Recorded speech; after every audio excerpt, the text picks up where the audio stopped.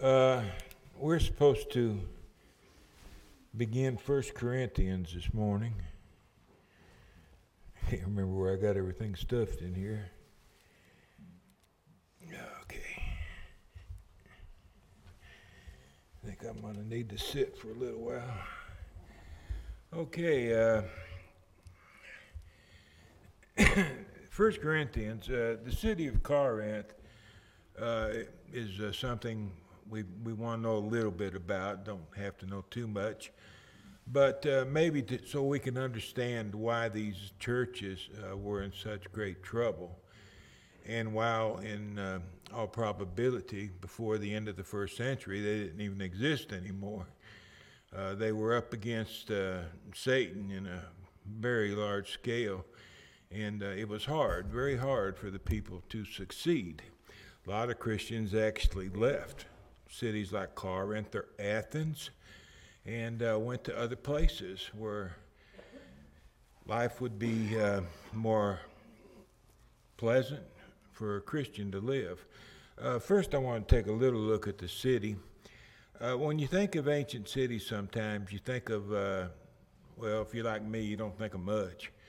But actually, ancient cities were every bit as spectacular as cities are today. The Roman government made sure that that was the case. When I was in Israel a few years back, I went to I can't remember the name of the town, that's how small it was, but we went to this town, I don't know what the population, but it wasn't large. It's probably maybe the size of Cookville. I doubt it was that big. But they had all the buildings in that Judean town that they had in Rome. They had a Colosseum, for example, a very, very large Colosseum. I preached a sermon in that Colosseum. It's kind of weird because you stand up there on their stage part, and the way they've made this thing, you can speak, and the farthest people in this amphitheater, they can hear every word you say. I mean, it's really weird. But those folks they were very intelligent, and they had massive building programs. And when you got to a city like Corinth, it would be very large, probably around the size of Nashville. And outside of what you see here, this might be referred to as the downtown area of Corinth.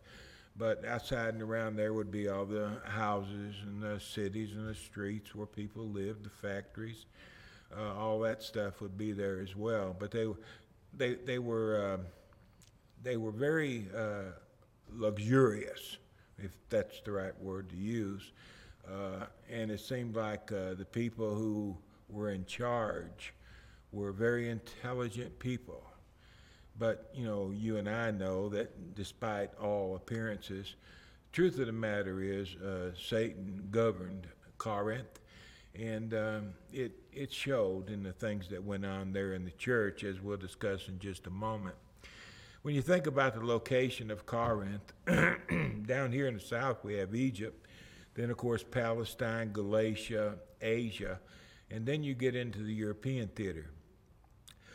In this small area of Achaia, you find there the city of Corinth. So when you think about the relationship of these cities in regard to one another, we have Palestine or Jerusalem over to the southeast. We have Rome up to the northwest, and then we have Corinth, just about splitting the difference between the two cities. I like to get these things in my mind where I can think when I'm studying. I like to think of where the people are in relationship to other cities or towns. Once again, we have Rome over here. We have Colossae to the right of the screen. Then above it is Ephesus. And then over to the left, when you go over to Europe, there is Philippi. Well, you know that Ephesus was one of the seven churches of the Revelation. There were 7 churches Jesus wrote to in the book of Revelation. Well, all 7 of those are right here in Asia Minor. There's only one left on my map where I blew it up so large. But Ephesus, and just to the right of Ephesus, would be the other 6 churches. As you can see right there, Colossae is right below Ephesus. That would have been the 8th church of Asia Minor. And then there were other churches in Asia Minor besides these. So I know there were 10 at least churches in Asia Minor. Jesus wrote to the 7 churches of Asia. Some have concluded that there's only 7 churches. Well, that couldn't be right because we know of at least 10. So the number 7, of course, in the book of Revelation, what is it? Figurative, okay? It's not a literal number. It's a figurative number. The entire book is built that way. And sometimes people, they misunderstand. So much of the teaching that goes on today of the book of Revelation is incorrect because people are trying to put a literal spin on the book, and you can't do that. John says right off the bat, the book is written in signs and symbols. It's a picture, if you will, an overview, if you will, of what's going to take place in the Roman Empire over the next 2-3 centuries. So it's all figurative in what you see there. But you got Philippi up there in the northern part, right below Thrace, and it's in Macedonia, of course. Left to Philippi is Thessalonica. Down here is Athens. And then, of course, is the city of Corinth. Corinth and Athens, you can see, were fairly close to one another, but they were very different cities. On Paul's second tour, he traveled, of course, after he left Asia Minor. You remember he went to Troas, and he got a call from a Macedonian, come over here, we need help, in a vision. So Paul left Troas, and he went over into the European continent. As far as we know, he was the first apostle to set foot in Europe. And the first city he went to was the city of Philippi, where we read about the Philippian jailer. After he left Philippi, he went down to Thessalonica. After he left Thessalonica, he went down to Athens. And then after he went to Athens, he crossed over to Corinth. And then from Corinth, he went to making his way back to Jerusalem and then to Antioch. You can see the logic of Paul's moves. It's all very logical, sensible, reasonable. The entire Bible is that way. It's all, a lot of it's just plain common sense. But you got to take the time to seek out all this information. One of the things that made Corinth so rich, and she was rich beyond measure, was what she afforded traders, people who traded merchandise. If you went around the southern tip, it's about a 250-mile journey to get around that region where Corinth sits, which, of course, is a very long way, especially in the ships traveling in that day. But even worse than that, it was a terrible place for ships to travel, because the seas met there at the southern point of this particular landmass. And the waves was very destructive to ships. It wasn't uncommon for ships to sink when they traveled around this area, because the seas and the winds and everything was just so tumultuous. And they had a saying, for example, a sailor never takes a journey around Malea until he first writes his will. Chances are very good that if you go around there, you're not coming back. You're going to die. As a matter of fact, most of the ships that did venture that route did not make it. They sunk before they could get to the other side. So they needed to find a better way to cross over and ultimately get to Rome, was where they wanted to go. And how would they do that? Well, Corinth proved to be very valuable. We'll blow it up one more time, and all we got now is Corinth and Athens. But when you look at the map there, you see this isthmus between the landmass to the east and then the landmass to the west. It's not very large. I think it was like maybe 10 miles, 8 or 10 miles, not too bad. And what they would do is if the ships, if they could just get across that isthmus and get over into the sea on the far side, that would save them from having to go around the southern portion of this region. So what they would do is, well, you see people could travel over from Athens on foot. But what they would do is, when they got to this point, they would take the ship up out of the water, and they had designed this mechanism by which they could board the ship on this mechanism, and they could, using animals to pull, they could pull the ship across the landmass to the other side, and then they would get the ship back in the sea, okay? Well, that seems smart. You don't have to go down there and risk losing your merchandise. You're not going to lose all those sailors that will perish in the water.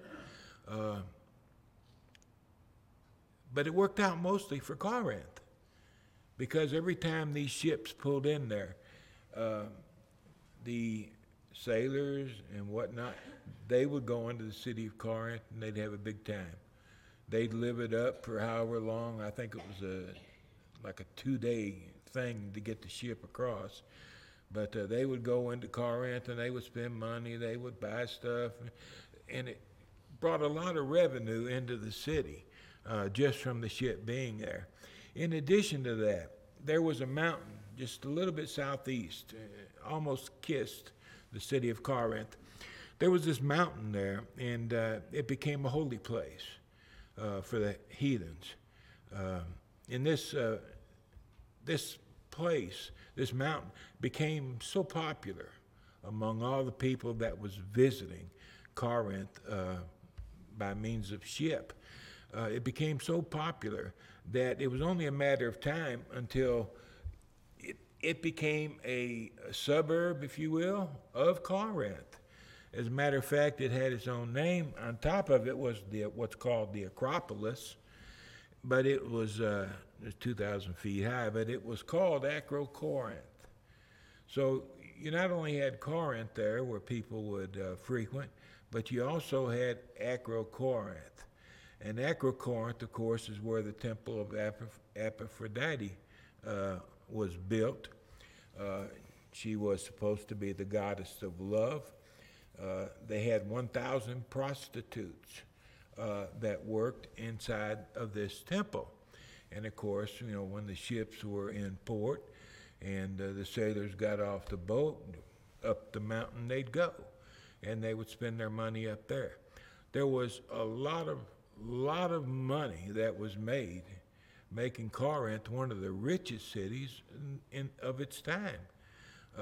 And every kind of debauchery you could think of took place in Corinth, because you had people coming from every country on earth, and with them came their customs, traditions, whatever, and they had places for their gods and all this other nonsense. But it drew in the wrong kind of a crowd. It's not the kind of people you want to take home to meet your mom and daddy. But that's kind of the situation of Corinth. And we'll talk about that just a little bit more, I think, as we go on. But the thing I want you to know is that Corinth, the church, of course, was established by one of the men was Paul the Apostle. He was the greatest influence in Corinth. And the gospel was preached in its simplicity, but Satan was wild and woolly. And the Christians who were trying to live the way they knew they were supposed to live found it very difficult to be faithful in such an environment, and all kinds of sin was just a part of their everyday life. It was a church that was plagued with a lot of problems. Paul, he spends a lot of time, more time in this letter to Corinth answering questions than he does in any other epistle. Beginning in chapter 7, you notice the words in verse 1. He'll say, "Now concerning the things whereof you wrote unto me." So from there, throughout the epistle, he's answering questions they ask. And when you look at the questions they ask, you can tell, well, when you look at the answers Paul gives, you can tell what the question would have been. And the problems they were experiencing were very serious, very severe. And before long, it overtook the church. And she didn't stand too long. Some of the problems that existed were false doctrine, sinful attitudes, and sinful behavior. Corinth was so evil that when people in other areas of the globe were vile in the way they behaved, especially morally, folks would say they had been Corinthianized. Corinth was such a vileful city. It's like saying an evil, vile woman is a Jezebel. Well, if you were immoral, people might say you had been Corinthianized. In other words, you were a completely immoral people, just like this particular city was. You got the church now that's been established in the middle of it, and she comes over under all the influence that are prevalent at the time. There are people, just like today, there are people we baptize, and unfortunately, they've never been converted. There are people we baptize because they tell us they believe. And truth be told, they probably didn't even know what belief was. We baptize people all the time, and they're here for just a little while, and then they're gone. They were never converted to Christ. Now we're living in a place that had Christ in our midst for the past 150 years. What about a city like Corinth, where they've been immersed in Christianity for a month, or 6 months, or a year? What's it like to these folks? Well, they hear Paul preaching about forgiveness of sin, fellowship with the one true living God, and everything else he would speak to them. And of course, it sounded very good. But then you've got to live it. Getting a person to profess faith, desire repentance, being immersed in water for forgiveness of sin, that's one thing. But trying to live the life, that's the hard part. You know, anybody can go through the motions of becoming a Christian, and they may even do so sincerely. But trying to live the life, oh man, it's so hard. And it would be very hard in a place like Corinth. It could be, and I'm sure it was everywhere else, that if you wanted to have a job, you would have to show your allegiance to a particular god. The unions, for example, they had unions then, just like we do today. As a matter of fact, modern unions came from the older unions. It's just a carryover of what's always been. But if you wanted to work, if you were an electrician, for example, and that you wanted to be a part of the electrician union, you'd have to bow the knee to their god. They'd have their own god. And if you didn't bow the knee to their god, you weren't going to work. And Christians found themselves in this predicament. They had problems trading, for example, for food and things of that nature, because they were known to be Christians, believers in one God rather than all the gods of the European continent. And it caused them to have a lot of problems. And then in the church, you know, there were adulterers. They were adulterers before they became Christians. I would venture to say they probably stopped for a while. And, you know, after they had repented, they stopped doing such things. But it probably was just a matter of time for many of them went back to committing adultery again. And these things, they were pounding the church. The church wasn't that large. It was never that strong. And they had a very hard time trying to remain faithful under these circumstances. Paul makes a statement to them in chapter 5 and verse 6. Your glorying is not good. They were proud that they were Christians. Do you not know that a little leaven is going to leaven the whole lump? Do you not know that if you don't get this stuff out of the church, the entire church is going to be affected by it eventually? That's one of the reasons the Lord appoints elders over his churches. It's their job to look out for leaven. You got to make sure that sin doesn't come into the church, because if it does, it's going to have an effect on the church if somebody doesn't do something about it. Sometimes you have to encourage people. Either repent or leave.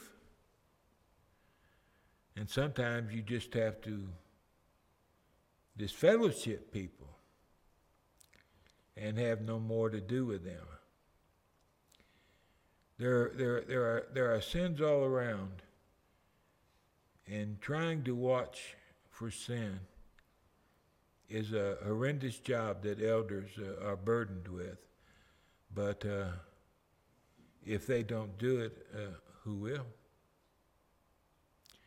This is the protection of the churches. And that's why it's so important that we understand these things, that if we allow sin to go unchecked, it's going to permeate the church. And this is what Paul's talking about. Corinth is one of the best examples of getting that point across that I can think of. Both letters make this a clear case.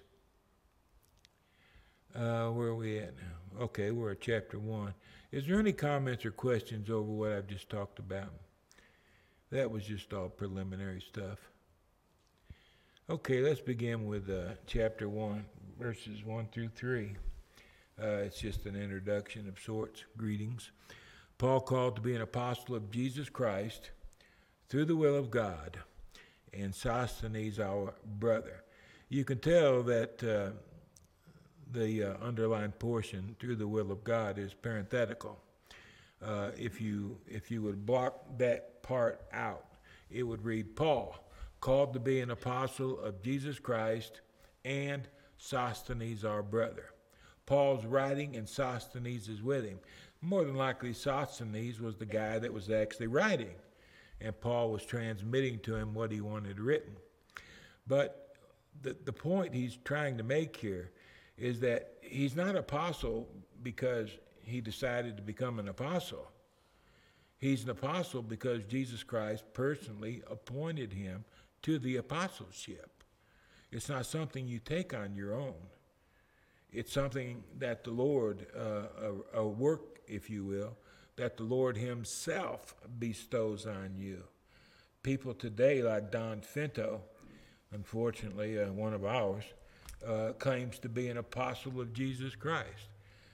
He's smart enough to know that he has to be ordained by the Lord, and he claims he was, but he was not.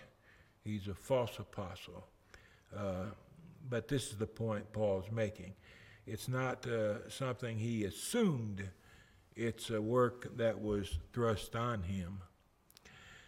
To the church of God, which is at Corinth. You notice it's the church of God at Corinth. Sometimes, unfortunately, misunderstanding the difference between a name and a designation. Brethren have, and some still do, use this as a name for the church. That's twisting the scriptures. It's perverting the text, the intention of what Paul wrote. He was writing to a church which belonged to God, which is at Corinth, the city of Corinth. It wasn't the church of God as a name. It was a designation. The people of God, if you will, the called of God is basically what church means. They were the called of God. And the same thing happens, and we're more familiar with, is Romans 16 and 16. And sometimes you'll hear preachers use this as the name of the church. It's not the name of the church. It's the designation. And there's a difference. And we have to, I would love it if it said Church of Christ and that was our name. But it doesn't. And we don't want to take something and twist it so it'll fit what we want it to say. You don't want to do that. Whether it's Church of God, the Churches of Christ, the Church of the Firstborn, whatever, it's showing these people belong to God or belong to Christ or belong to the Holy Spirit. Okay? This is God's people on the earth, referred to as the church, the called out of God, also referred to as the kingdom of God. When you read of the kingdom of God, that's not an official title for the name of the church.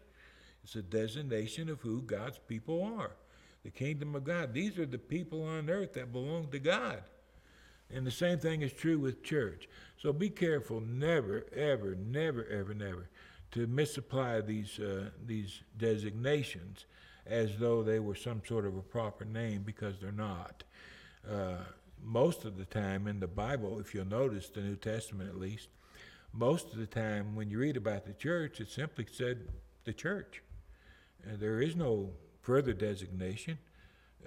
When you're writing to Christians, they know what the church is. You don't have to say the Church of Christ every time or the Churches of God every time, just the church. And that's the way you read it when you read the Scriptures.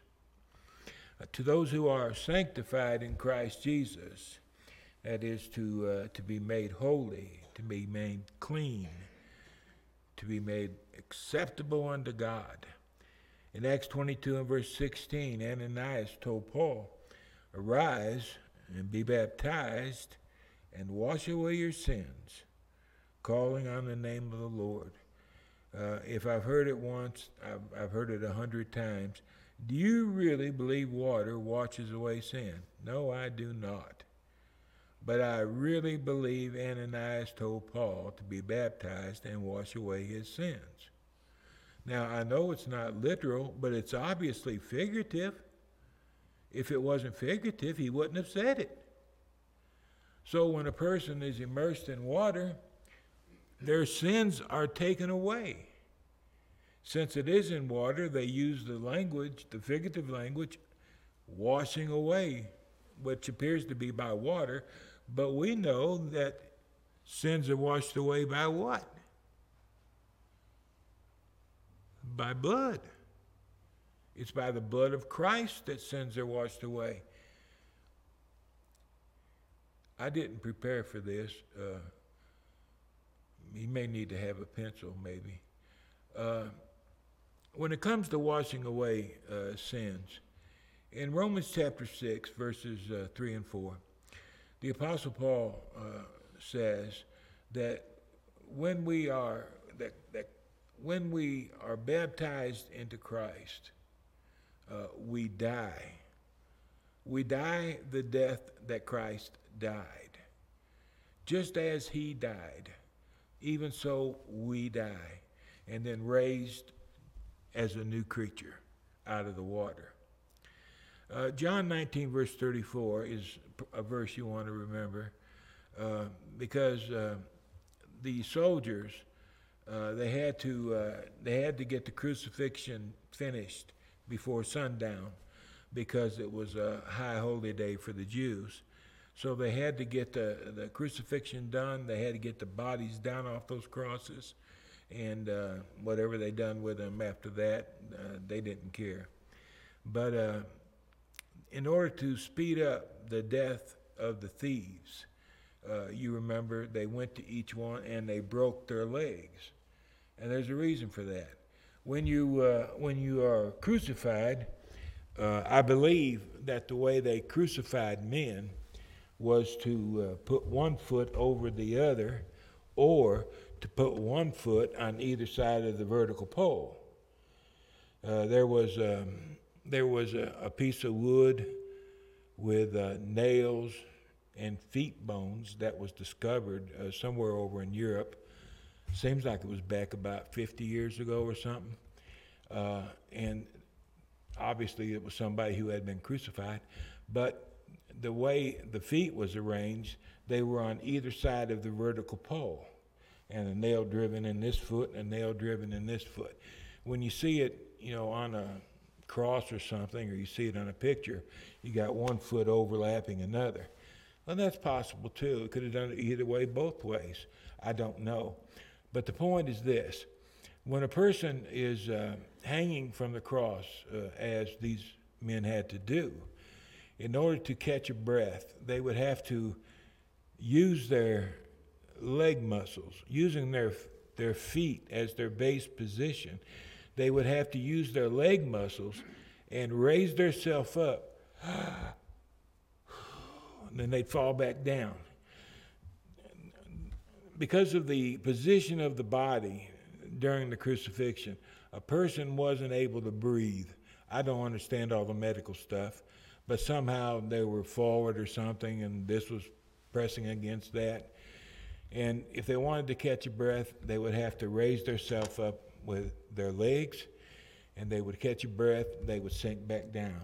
And sometimes, believe it or not, sometimes people lived on the cross for 7 days. And each breath, every breath, they would have to raise themselves back up. But when they got to the point when they couldn't raise themselves back up anymore, they would just be down and they would not be able to breathe, and they would suffocate until they died. Okay, that's what eventually would happen.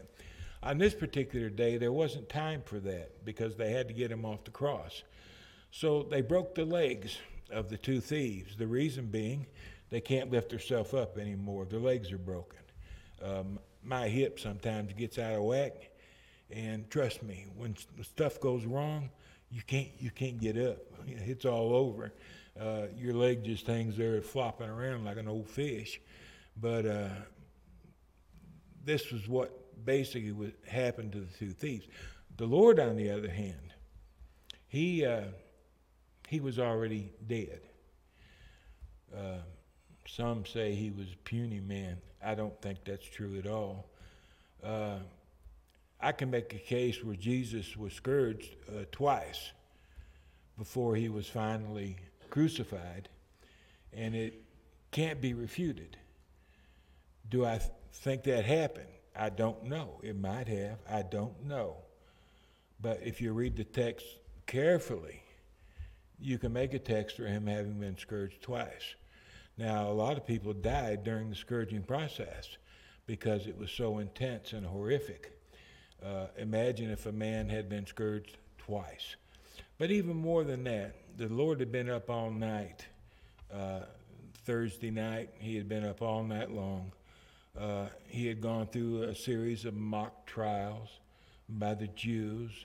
They had spit on him. They had beat on him. They had humiliated him. They did everything they could to distort him. Pontius Pilate, he didn't want Jesus to be put to death. He believed he was an innocent man. He didn't want to have his blood on his hands. So he came up with an idea how he could get Jesus out of being crucified. He thought, apparently within himself, that if they took him off and they scourged him badly enough, and if he presented him before the Jewish people, perhaps seeing his pitiful frame, they may have had mercy on him. Thus, Pilate wouldn't have to crucify him. Jesus may have been standing before the Jews. He may have had one eye. It may have been hanging out, partially hanging out. His mouth could have been ripped all the way to his ear.